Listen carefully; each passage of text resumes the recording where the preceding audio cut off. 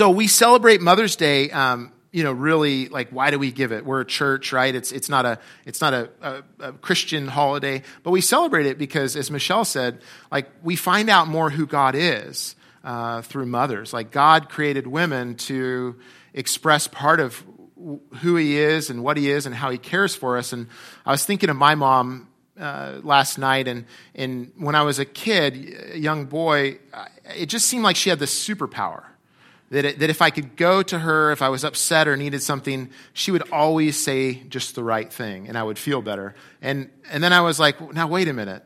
It's still true. When I call her now, and she still has the superpower, and I still hear that from her. And so I was thinking of this poem, and it's from the perspective of a young child towards his mother. He says, when God created mothers, all as lovely as can be, he made one extra special and saved her just for me.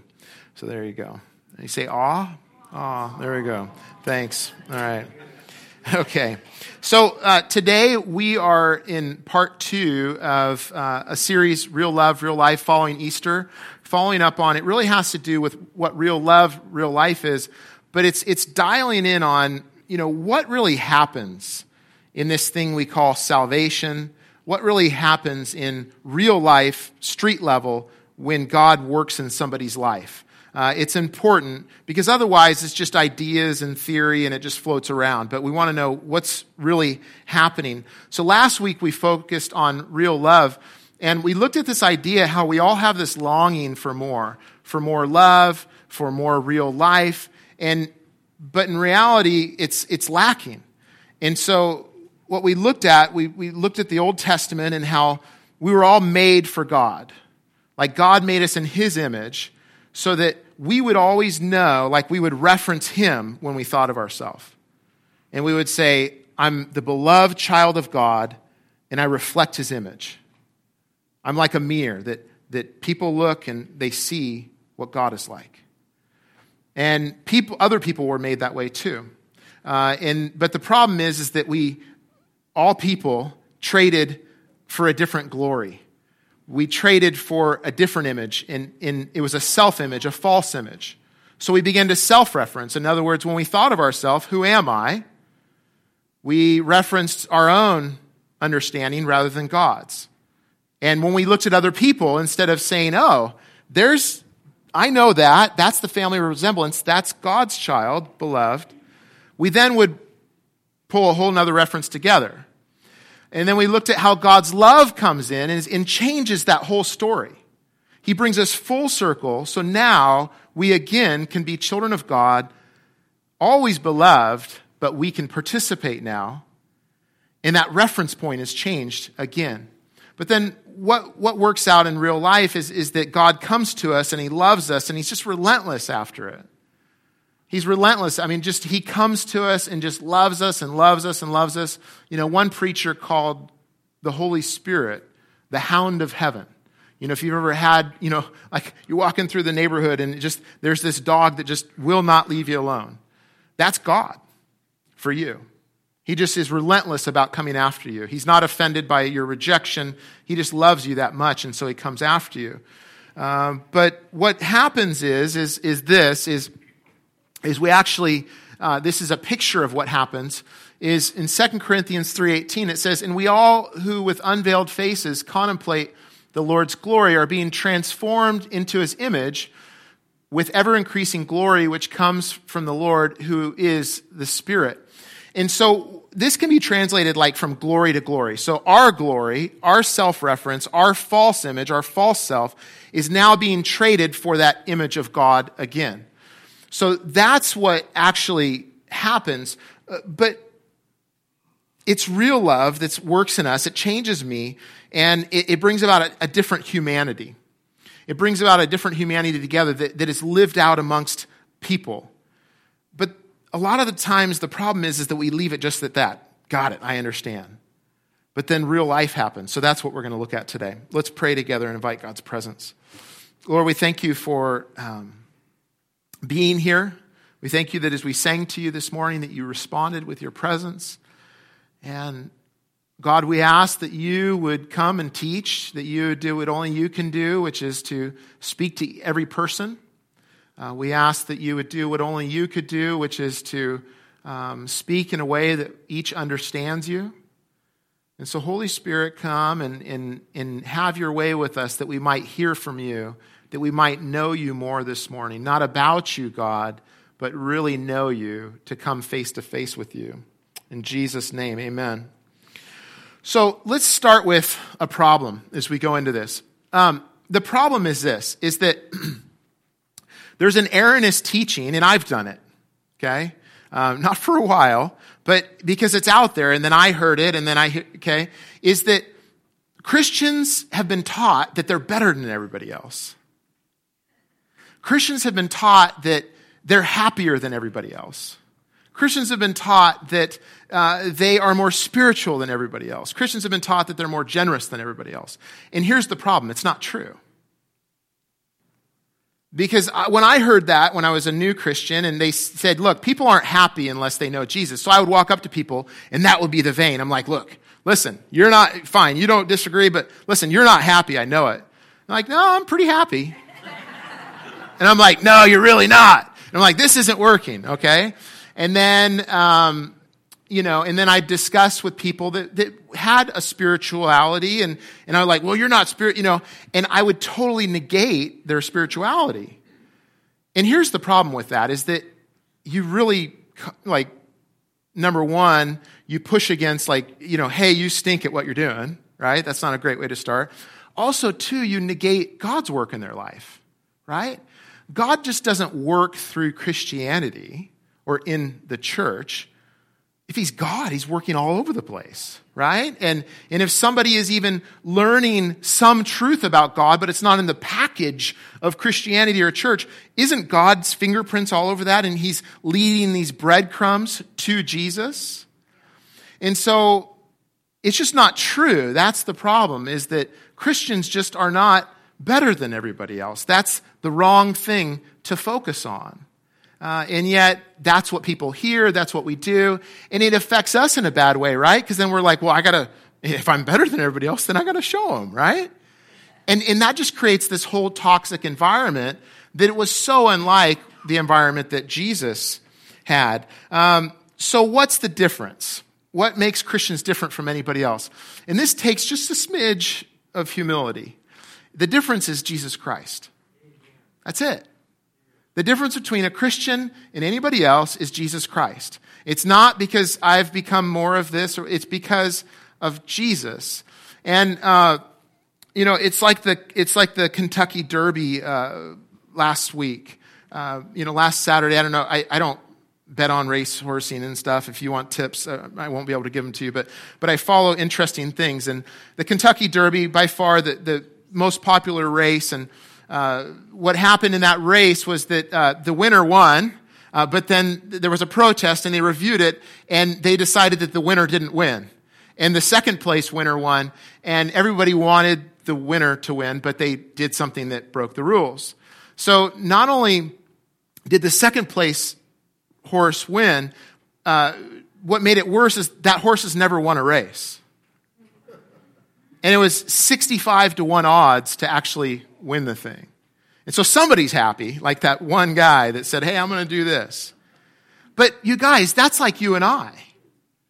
Never won a race, never pulled it together, never. And so it's by a decision that we're made right with God, with Jesus.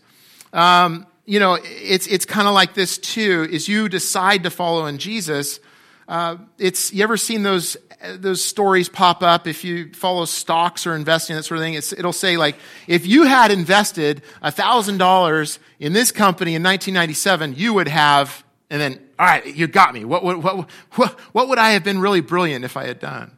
And I love to look at those things, because the reality is that you invest money, right? Because you look and say, this is a good company, or your brother told you to do it, or whatever. And then what happens is that you think maybe it's the next Apple or Amazon or Google, right? And I'm going to invest now, and it's going to be that thing. Now, that's wonderful if you could just know, but you don't. And the problem is that you've got all these ups and downs. And the ups and downs mess with our emotions. And so what people do is, and the reason those stories are so intriguing, if you had invested $1,000 in Apple in 1997, this is how much money you'd have now. They're so intriguing is because most people don't do it. And so it's the fear of missing out or the realization of missing out. That if I had just done that, and that's me. I had like one of those, I'm like, oh, wow, I could have. So that's what people look at when they look at Christians. We have this belief that we've invested in the greatest investment of all time. And it turns out the best that anything could possibly turn out, right? God's reality is that there's no more hatred, there's no more fear, there's no more pain, there's no more tears, there's no more murder, there's no more of the things that we do to each other. The lion lays down with the lamb, everything as God intended. That's the investment that you make when you decide to follow Jesus. Now, the problem is you look, there's lots of ups and downs in this life. And as people look, they see the ups and downs and they're like, I don't want that. So there's the messy middle that we're in. Theologians call it the already but the not yet of the kingdom of God. See, what you have happening is you have the plane of this life where God has definitely intervened, but then you have the kingdom of God. And what happens is the kingdom of God, you have like two trains going parallel to each other. And right now what you have is the kingdom of God will break in at certain times. It's here, but not in its fullness yet. So it's messy. And that's the problem, is people look at Christians and they say, you say that this has happened, you say these things, but why is it still such a mess? We're going somewhere, but it's going to be messy in the meantime. And so what do we need to look at? So if it's not perfection, I'm sorry, okay? Except for the moms. You guys are all perfect today, okay? If it's not that I am better than everybody else, if that's not what's happening, then what is happening? And it's what Jesus is doing in our lives. He's leading us in knowing and loving God and other people. And so here's what we see, is that Jesus gives us the glory we were created for. In John 17, verse 22, it says, I have given them the glory that you gave me, that they may be one, and as we are one. So this is Jesus talking to his dad. And look at the wording. I have given them the glory that you gave me. Whoa. So, and again, we like to look at this and say, well, we've arrived. Listen, the work of the Christian, the battle that you have, is to more and more believe that you already are where you're going. See, that's it. The New Testament speaks of, well, if you're this, then you don't sin anymore. If you're this, you don't do this anymore. If you're this, and you're like, well, I do that. And even Paul says, the things I don't want to do, I do. And, so there's this big mess, right? The New Testament declares that you're a new creation and all things are new. But even that, I've given them the glory that you gave me, that they may be one as we are one. You look at it and you're like, man, God messed up again, right? I mean, I look around and there's this smudged mirror and I'm looking for my reflection and it's still not totally there. And then two, boy, far from one, aren't we? Right? We just think that it arrives because we have very little patience and we don't want to be emotionally involved. We don't want the ups and downs. We just want it there. But God is working his plan and his process, and his glory is that we would be the way God intended us to be. Beloved children reflecting God's glory. That's what he's doing within us. Now also too, through relationship, God also builds us up in knowing him. So it's a work. This passage in Ephesians actually speaks of my job description.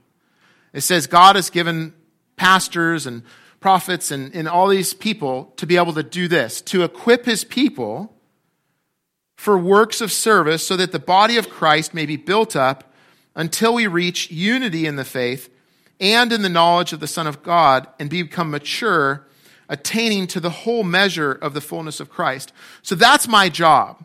is I'm supposed to equip you guys for works of service. So in other words, that what God is pouring into you, into your life, now that flows out to other people. As he loves you, his love is flowing out from you into other people. That the body of Christ may be built up.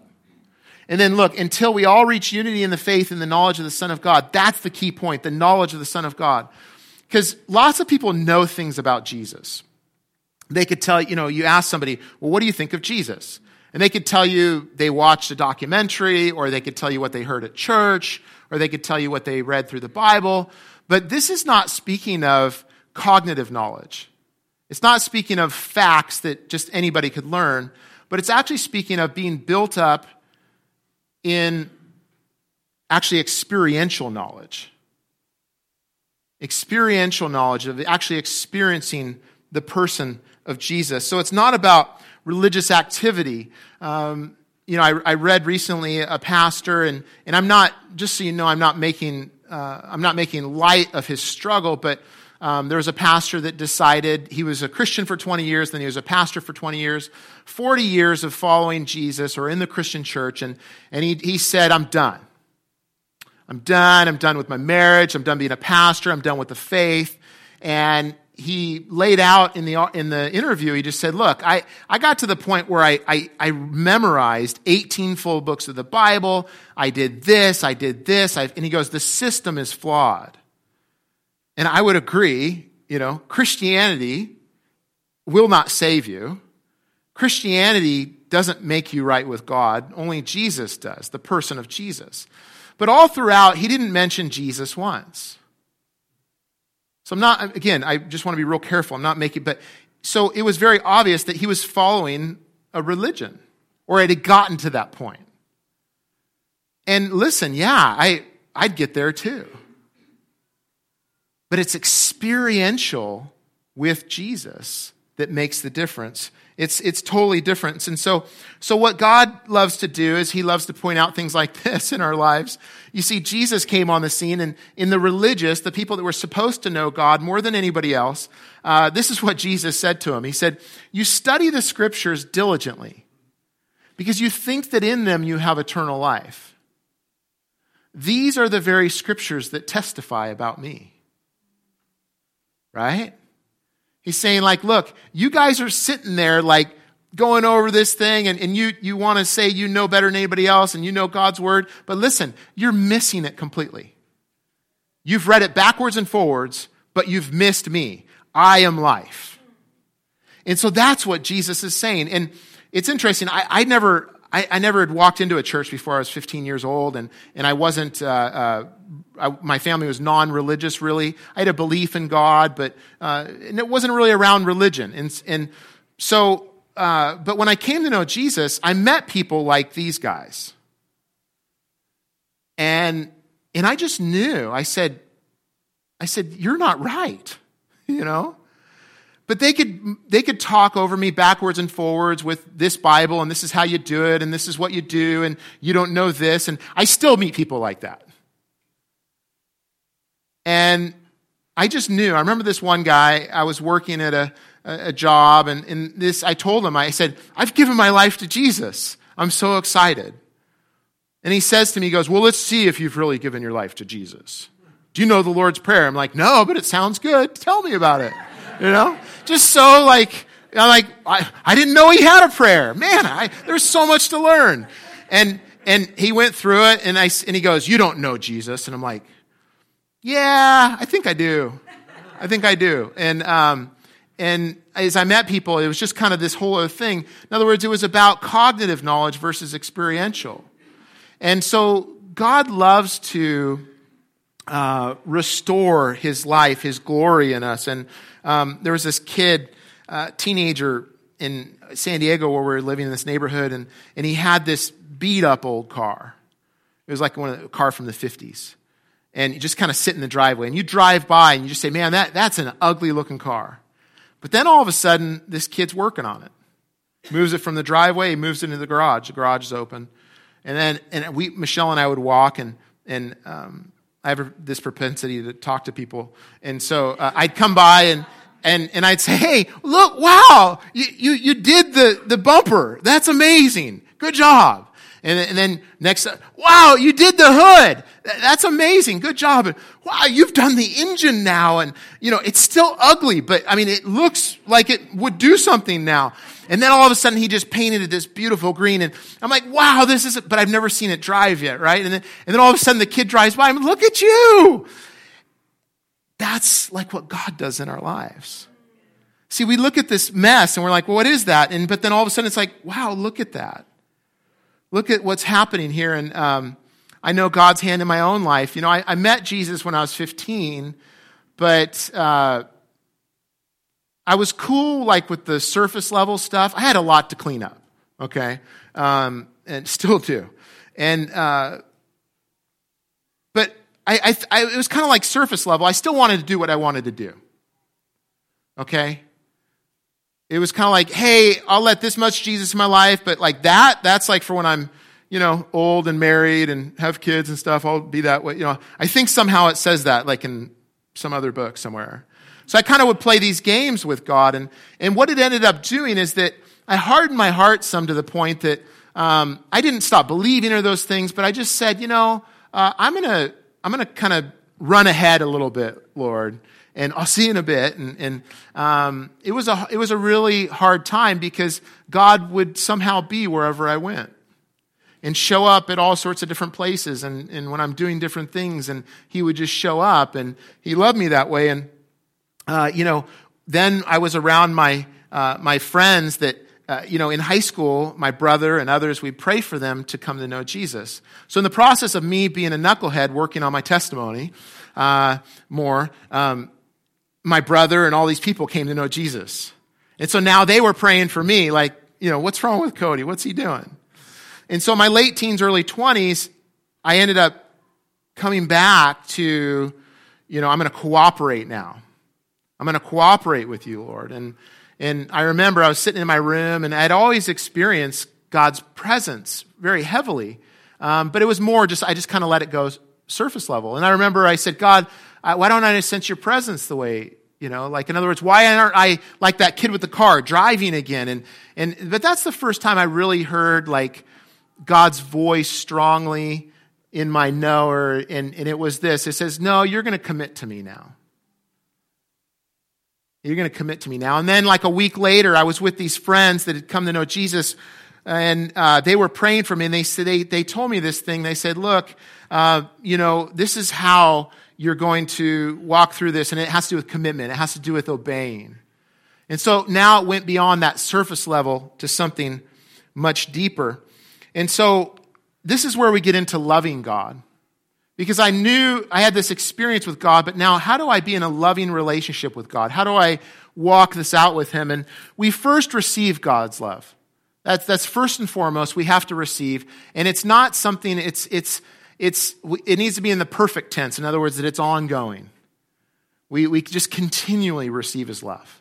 I'm not going to stop. I'm just going to keep receiving his love. If we stop, we get to a place where we take control altogether. So John 3:16 says, "For God so loved the world that he gave his only one and only Son, that whoever believes in him shall not perish but have eternal life." Now, God loves you just extravagantly, creatively. He's attentive to you. He's affectionate to you, no matter what you do with him. Okay? What you believe about him, whatever is happening, God loves you that way. He's doing it. The question is, will you recognize it? Will you enjoy it? And the way that we do that is, you can say that he loves you in all sorts of ways, but this is the way that he's chosen that you would recognize that love. In the way that he chose to love us in a way that there be no wrangle room, no room to move there. This is how I've loved you. I want you to see this. Now, we love God when we love him for himself alone. This passage here, it's not up here, but Peter was one of the first followers of Jesus, and I like Peter because he he messed up for a bit too after he knew Jesus. His time was shorter. Mine was a little bit longer, but he denied Jesus in front of everybody. And even though he said, Jesus, I will never deny you, even though everybody else does. I will die for you. And just, hours later, don't know the guy, and he's swearing and, just like, I don't know that stinking guy, whatever. I don't want anything to do with him. And so then what happens is that Jesus does this thing. He rises from the grave. He's arrested, he's beaten, he dies on a cross, and he defeats death itself. And so he comes back and he's hanging out with his disciples. They're fishing and they're sitting there after they eat. And then Jesus says to Peter, he says, Peter, do you love me more than these? And the word he uses is, he uses the word agapeo. And so in other words, you've heard of agape, like unconditional love. And Peter says, Lord, you know that I phileo you more than these. In other words, you know that I have brotherly love for you. And then Jesus says, do you love me more? And then he says, do you love me more? No, there's agapeo. And then he's like, you know that I phileo you. You know that I have brotherly love for you. And then he tells him the third time, and then in the midst, he's telling him stuff like, feed my sheep. And it's hard to know totally what was going on, like what is these and that. But we know that Jesus is sticking his finger in his chest. He's like, look, don't play games. Don't play games with me. What's really going on? Where's your heart really? And then finally, Jesus says the third time, he says, Peter, do you phileo me? Like, in other words, do you brotherly love me? You're saying it and everything, but do you really brotherly love me? And it says that Peter was insulted the third time because he asked that third time. And he's like, you know that I phileo you. And so in other words, what Jesus was saying was, if there's anything in our lives, if there's any trappings or if there's anything, even in the things that God can do for us, Jesus is powerful. There's nothing that he can't do. There's nothing that he can't do in your life. There's nothing that he can't set you free from. There's nothing that he can't do. And not only that is he God, but he also was the manliest man that ever lived. Jesus was gnarly. People think, he was tough. You think you're tough? Jesus laid down he wasn't a victim. He laid down his life. He went to the cross. He told it ahead of time and said, this is what I'm going to do. And he rescued the entire world, Savior of the world. That's Jesus. And so he can do all sorts of things, but anytime that there's something else there, like if it's just what he can do for us or all sorts of things, we're not really loving him. We're loving the things that he can do for us. It's like if I told you, hey, so do you love your wife? Yeah, I love that she helps me. I love that she does, and it's just about me, right? It's just, that's a little off. And it's hard because we're so messed up. Like we need him so much. And so we can get to this place where we're just like, well, wait a minute, what are you telling me? It's like, I need him to help me. So I'm not saying stop asking, but there's this place where it's like, he's not an idea. He's not a genie that I just rub and get what I want. He's not a magic, rabbit that I pull out and does this, but he's a person. And I experience him and I love him and I receive love from him and I get to know him. And so, how do I do that? Like, how do we love God? This isn't me, this is him. So if you have a problem, because, people have a problem with this word, obey. But this is what Jesus says. Like he's sharing his love language with you. We love God when we obey God. So he says, if you love me, keep my commands. In other words, obey. Whoever has my commands and keeps them is the one who loves me. The one who loves me will be loved by my Father, and I too will love them and show myself to them. There's a whole lot of loving going on there when you obey. I don't know if you noticed that. Whoever has my commands and keeps them or obeys them is the one who loves me. And the one who loves me will be loved by my Father, and I too will love them and show myself to them. And so we love God by obeying him. And so it can be like a bad word, like, gosh, I don't know about that. I don't know if I want to obey. But think about this. Think about obeying as, God says, hey, let's go for a walk. Right? You ever have somebody really important say, hey, come with me. I'm in.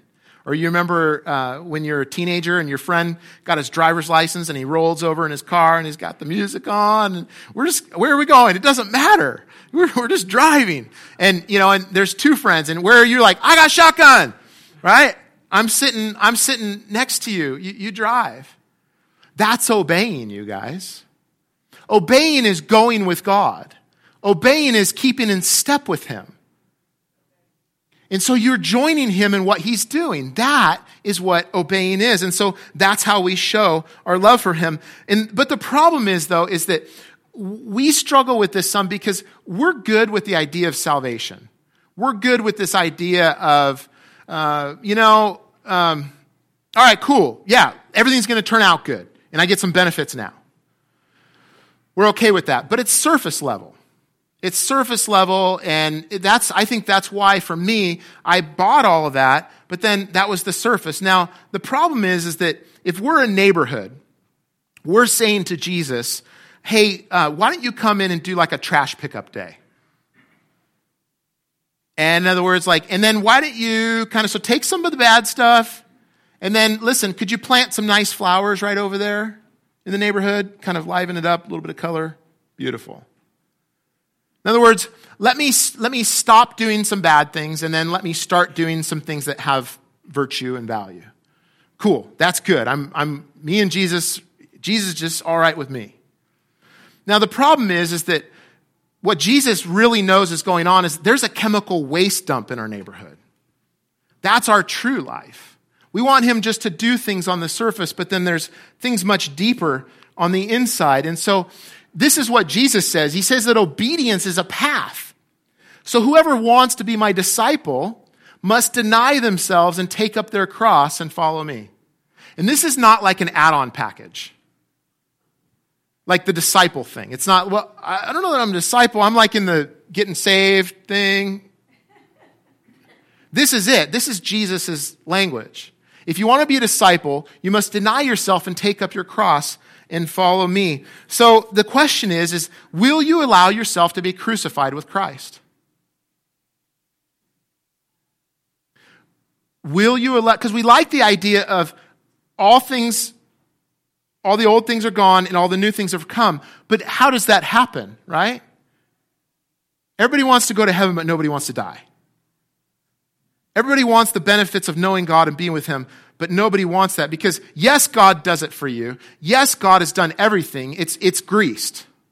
It's good. The rails are greased. But there's a response from us, and that response is, will I die to myself? Because Christianity, there's much better religions if you just want to play around the surface.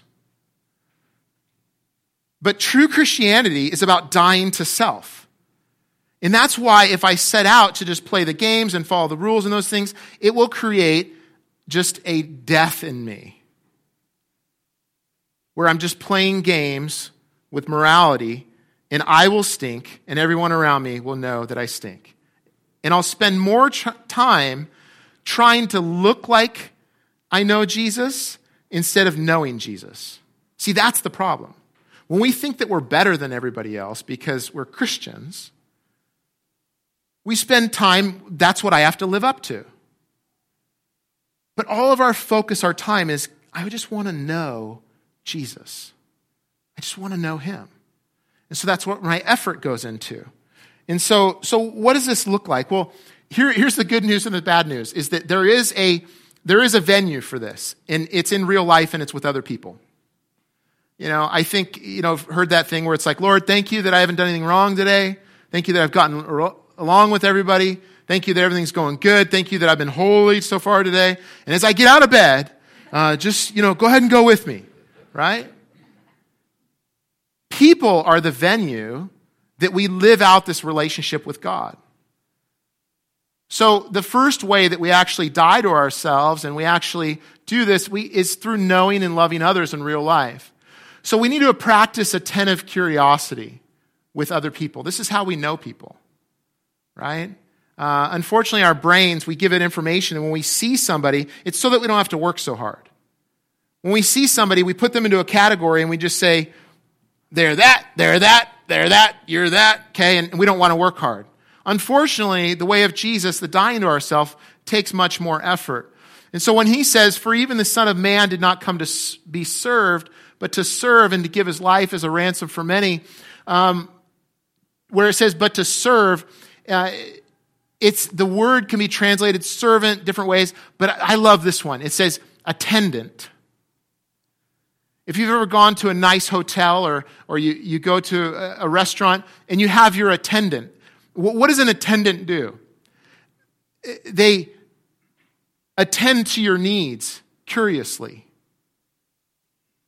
And so if we want to know people in the way of Jesus, we're curious about how we can attend to people's needs. Now, this isn't everybody. What did you say? 7.6 billion people? It's the people in your circle. You attentively are curious about their needs. That's how it starts. And then 2, tell the truth. If Christians would spend a lot more time telling the truth instead of trying to look like they know Jesus and trying to cover things up and trying to look right and like they have it all together, lots more things good would happen. And I realize that's bad grammar, but you get what I'm saying.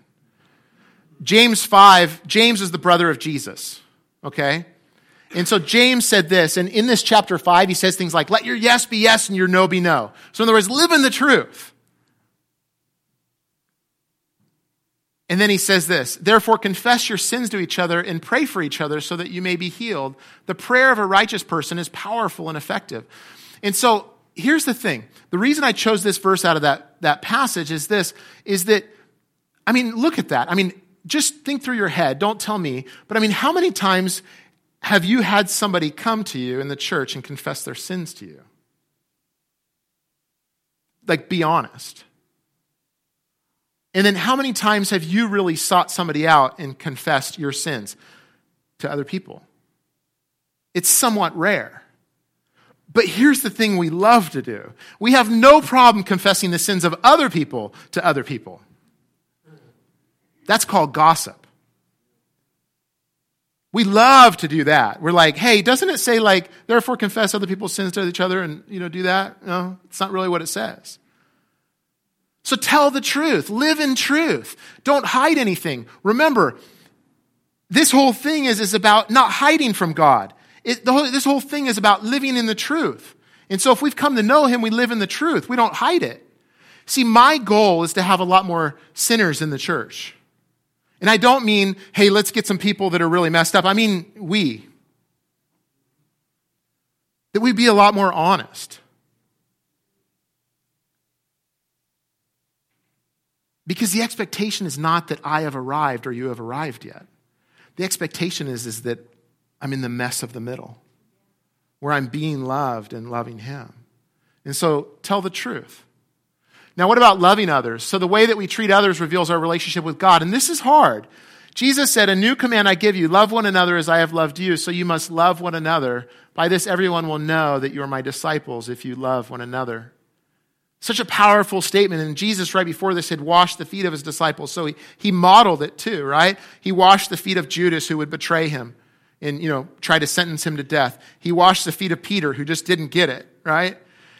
And he went down and served and became the one that loved everybody. So that's how people will know, is your love for one another. But then he goes in later on, he goes into in Matthew 25, and we're going to end with this, if you can have you guys come back up, worship team here. This is what, in Matthew 25, this is what he says to people. He says, when I was hungry, you fed me. When I was thirsty, you gave me a drink. And I'm taking some liberties here from the passage. But, when I needed something, you gave it to me. When I was in prison, you visited me. When I was without clothes, you clothed me. And so the response of the people is like, well, when did I see you hungry? Or when did I see you in need? Or when did I see you without clothes? And he says, whatever you've done to the least of these, you've done unto me. And then he goes through and he says, when I was hungry, you didn't do this, okay? And everybody's shocked. They're like, wait a minute, how could this be? Jesus is very clear that our love, the litmus test of our love is how we treat other people. We would love to just corner God and say, great, I got it, I'm supposed to know God if I just don't have to deal with people. He's forever linked people with him and with us. And so you guys, what will you do now? But the question isn't, well, I'm going to try harder, I'm going to do more religious things. The question is to deal with the question that he asks us. If you desire to be my disciple, take up your cross and follow me. Which means that my life is not my own. I've been crucified with Christ. I no longer live, but Christ lives in me. That's real, authentic Christianity. That's the real life that he works out in us. And you guys, if you try anything else, if you go after anything else, if you go after surface level, you'll be frustrated. Because you'll just be joining a religion. And Christianity was never meant to be a religion. It was meant to be a relationship with Christ. Relationship with him. Otherwise, we end up being hypocrites, and then people see that, and then nobody comes to Jesus, including us, right? We don't just want a transaction with him where it's like, yeah, I've done this thing, but we want to be transformed by him. I heard somebody say, I like Christianity, but I don't know that it's a really good way to be enlightened. An interesting statement. The difference is that it's not about that. It's about becoming who you were meant to be, and it's actually about your death. You see, we love the verse where it says, when Jesus rose from the grave, my new life rose from the grave. But guess what? That hints that death happened. It's something that he did. You don't have to do it. He paid for you, but you have to join it. You have to join in. And also, I want you to know, we may not be better than anybody else. But here's the thing. Life with Jesus is really good. It's really good, but it's surprising. It's surprising because your target changes. And a lot of the fear I know for me, like as I was walking through that time of like, what? Surface level, and I'm trying to run from Jesus. A lot of the fear is that life just wouldn't be good. That it would be boring. That it'd be lame. And I'll tell you what, you guys, true life is truly found in him. And your best design that you can set out, if you're designing something today, it's just way down here compared to him.